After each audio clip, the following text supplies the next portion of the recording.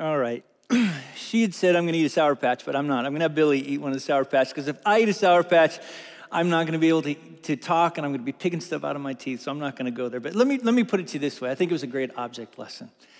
I think what happened on Good Friday to so many that were followers of Jesus, it truly did feel sour. And I think that's what we're going to be talking about today. But in that moment, that this relationship between God and man was restored, because now all of a sudden, because of the work of Jesus, all the ways in which we've rebelled against God, the price was paid, restoration was abled, and now those who come to Jesus by faith can have a relationship with Jesus Christ. So amen on that. But there's more.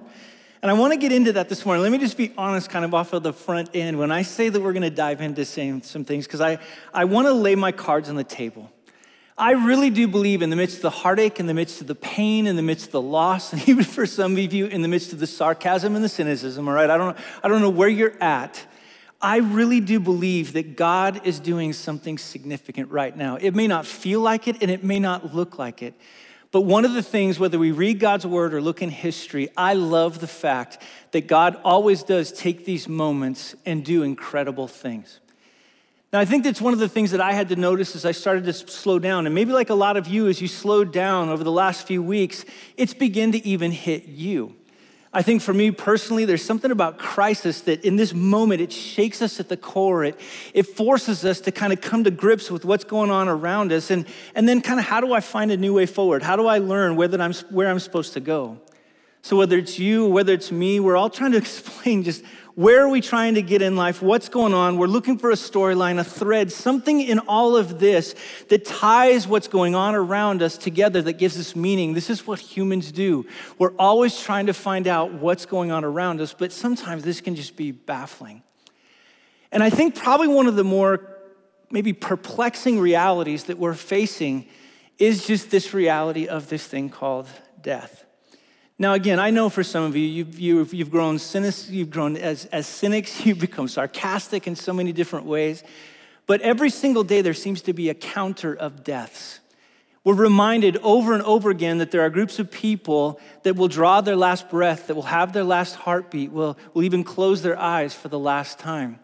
I think all this shows us is that no one escapes death. The thing I love about the Bible, and again, just cards on the table, that's why I'm a pastor, is because I believe it gives the answer to this. There was a psalmist who was writing in Psalm 89, and one of the reasons he was talking about was this death reality, and he says, look, all of us will see death soon enough. In fact, the way he put it is just that everyone does. He finishes though saying, but the thing about death is there's no back door. Now, we're going to talk about that with Jesus' resurrection.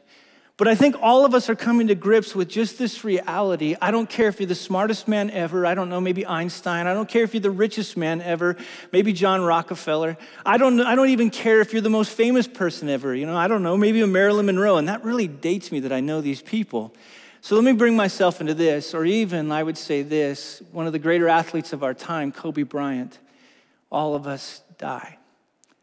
And I think on that kind of level, as we talk about it, this is what we're wrestling through. Every second, 2 more people die. And sure, there's no doubt we can improve our lives. We can go to the doctor. We can get a checkup. We can get a physical. We can eat vegetables till we don't want to eat vegetables anymore. We can even go and quit smoking and quit drinking and quit chewing. We can do all these different things, but there's coming a time, and this is what the Bible talks about, where all of us do face this reality of death. And I think this has to be part of our storyline as we kind of evaluate what is the normal. I read a quote this week. I'm just going to put it up. I'm going to tell you about it. This guy was saying that the only hope we have, as he puts it, is, listen to this, to die young as late as possible. No matter how you frame the world, the storyline you live by, we can't escape this reality. A couple years ago, I was looking at a comic strip, and in this comic strip, there was death and there was life. Death was represented by the Grim Reaper, and life was represented by this old white-haired man, because that's always the way it is. And they're having a conversation back and forth. And life looked at death and said, why do people love me but hate you? And in the very next strip, death was responding, and he just says this, because you are a beautiful lie, and I am a painful truth. Talk about a bleak reality. But I think so many people that don't understand, again, what God is talking about with this resurrection, we're left asking this question: do we just die in that? That's it? Is this all there is? Is this the storyline of what we're about? But let me ask you this question. What if actually the resurrection teaches something different? What if the resurrection actually comes at us and says that death is actually the lie? What if it comes at us and says there's actually so much more? What if this is not the end at all? What if this is the beginning? Because I really do believe that in the resurrection, something happened that, sure, no doubt, the primary reality was the greatness of Jesus. But I think in that resurrection, for a world that felt that it was so much at the end, like nothing mattered, wondering why do we even exist, in comes Jesus Christ, and in the resurrection he says, I'm only getting started. Now let me see if I can frame this for a little bit, just using that Sunday morning on the execution of Jesus that day. We know that there were Jewish leaders, there were Roman leaders, and they thought in the back of their head, no doubt, they had eliminated Jesus, that when he drew his final breath, they saw it, everyone else around the cross saw it, they saw the sword go into his side. There was no doubt that Jesus Christ was dead. And in fact, when he drew in this last breath, I was thinking about it the other day, when he drew it in, it was like a vacuum that sucked all the oxygen out of the atmosphere, and for 3 hours, it went dark. And on that Saturday, like every other body that's ever been, Jesus laid deceased, decomposing in a tomb. No one had any inkling, though, of this idea of resurrection. And I would say in the back of their head, they were thinking, this isn't a beginning at all. It seems so final. Well, the religious leaders, no doubt, they knew this. They'd heard Jesus say he was going to raise 3 days later. But in Matthew 27, they didn't honestly think he was going to resurrect. They went to the leader at the time and they said, look, give us the body of Jesus because we're worried that the disciples are going to come rob the grave, take him out, hide him away so that people somehow think he actually did resurrect. In other words, they didn't really believe in the resurrection. They were just fearful that killing Jesus was the lesser and letting Jesus somehow drift away was the greater. But even too, the reason I don't think they had to worry about it was that we know that all the disciples ran and fled after that moment. In fact, one of the things that hit me when I was wrestling through this is we sometimes think that our Easter right now, how are we ever going to exist without being together? Did you know the very first Easter, all the Christians were actually huddling in their homes? They didn't go worship together because they were so afraid. Everybody in some way was getting to that point where they didn't believe it was a beginning because it felt so final. And on that Saturday night, as all of Jerusalem was settling into slumber, it didn't seem that anybody was thinking about resurrection. In fact, in that moment, all the disciples, kind of like us when we're kind of in the midst of maybe feeling a global pandemic and wondering what's going to happen with all of our money, what's going to happen with our families, it seemed so final. It didn't seem like a beginning. I think to them, this storyline seems so bleak.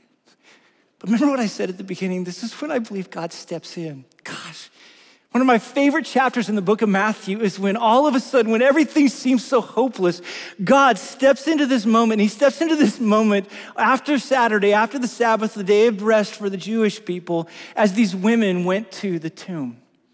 In this story, what it's told is they were just going and they had some spices and they were going to embalm Jesus. But I really don't even think the primary reality for them going to this tomb was to embalm Jesus. I don't even think it was to go talk to Jesus because they didn't think he was going to be resurrected.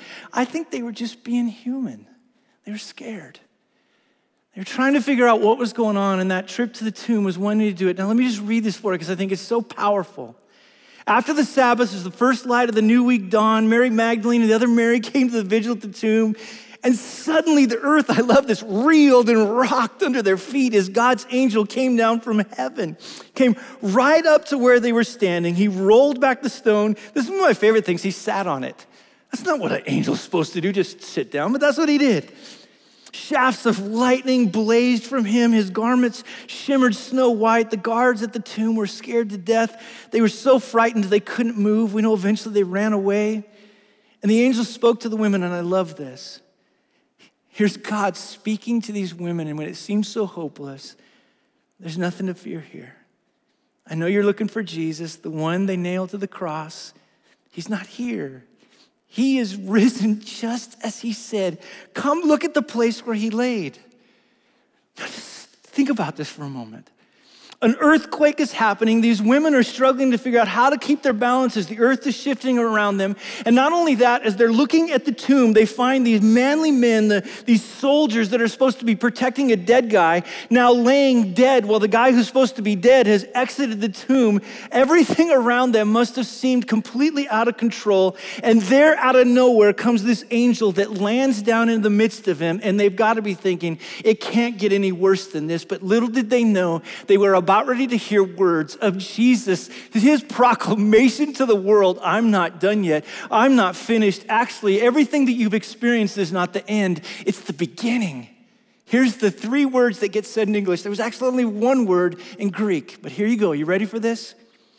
He has risen. Those words, I would say, we don't understand how loaded they are. Those words are actually what are at the core of who we are as followers of Jesus Christ. Over and over, we have testified as followers of Jesus, and this you can find even in 1 Corinthians 15. The centerpiece of everything is that Jesus Christ truly did come back from the dead. And he didn't come back as an apparition or a ghost. In other words, he wasn't floating around, no. When he encountered Mary, she thought he was a gardener. When he was walking with the guys on the road to Emmaus, interacting with them, talking with them. He ate fish with them and broke bread with them. He was real and alive and in the flesh. He had conquered death and he had come back not as a ghost or an apparition or just something in the back of their mind like we remember those that we love before him. He came back as the risen Savior. Even Thomas, doubting Thomas, put his hands in the nail holes and into his side and he didn't pass through. It was really Jesus. So what's the significance of that to us? If you're a follower of Jesus Christ, what that means is that when Jesus Christ came back from the grave, he right now sits enthroned at the right hand of the Father, not just the Spirit, but literally in glorified flesh. He is different and he reigns and rules the earth as the risen King of Kings and Lord of Lords. He stands forever as a testimony in front of the Father, proclaiming that what he started was merely the beginning. And now all of those who have placed their faith in Jesus, now they too understand that what God the Father did with God the Son in the grave, we can expect that too. For what God the Father did for God the Son in giving him this new glorified body, we can expect that too. That is our storyline. This is what is so amazing about Easter. If you don't know Jesus Christ, then you have no hope.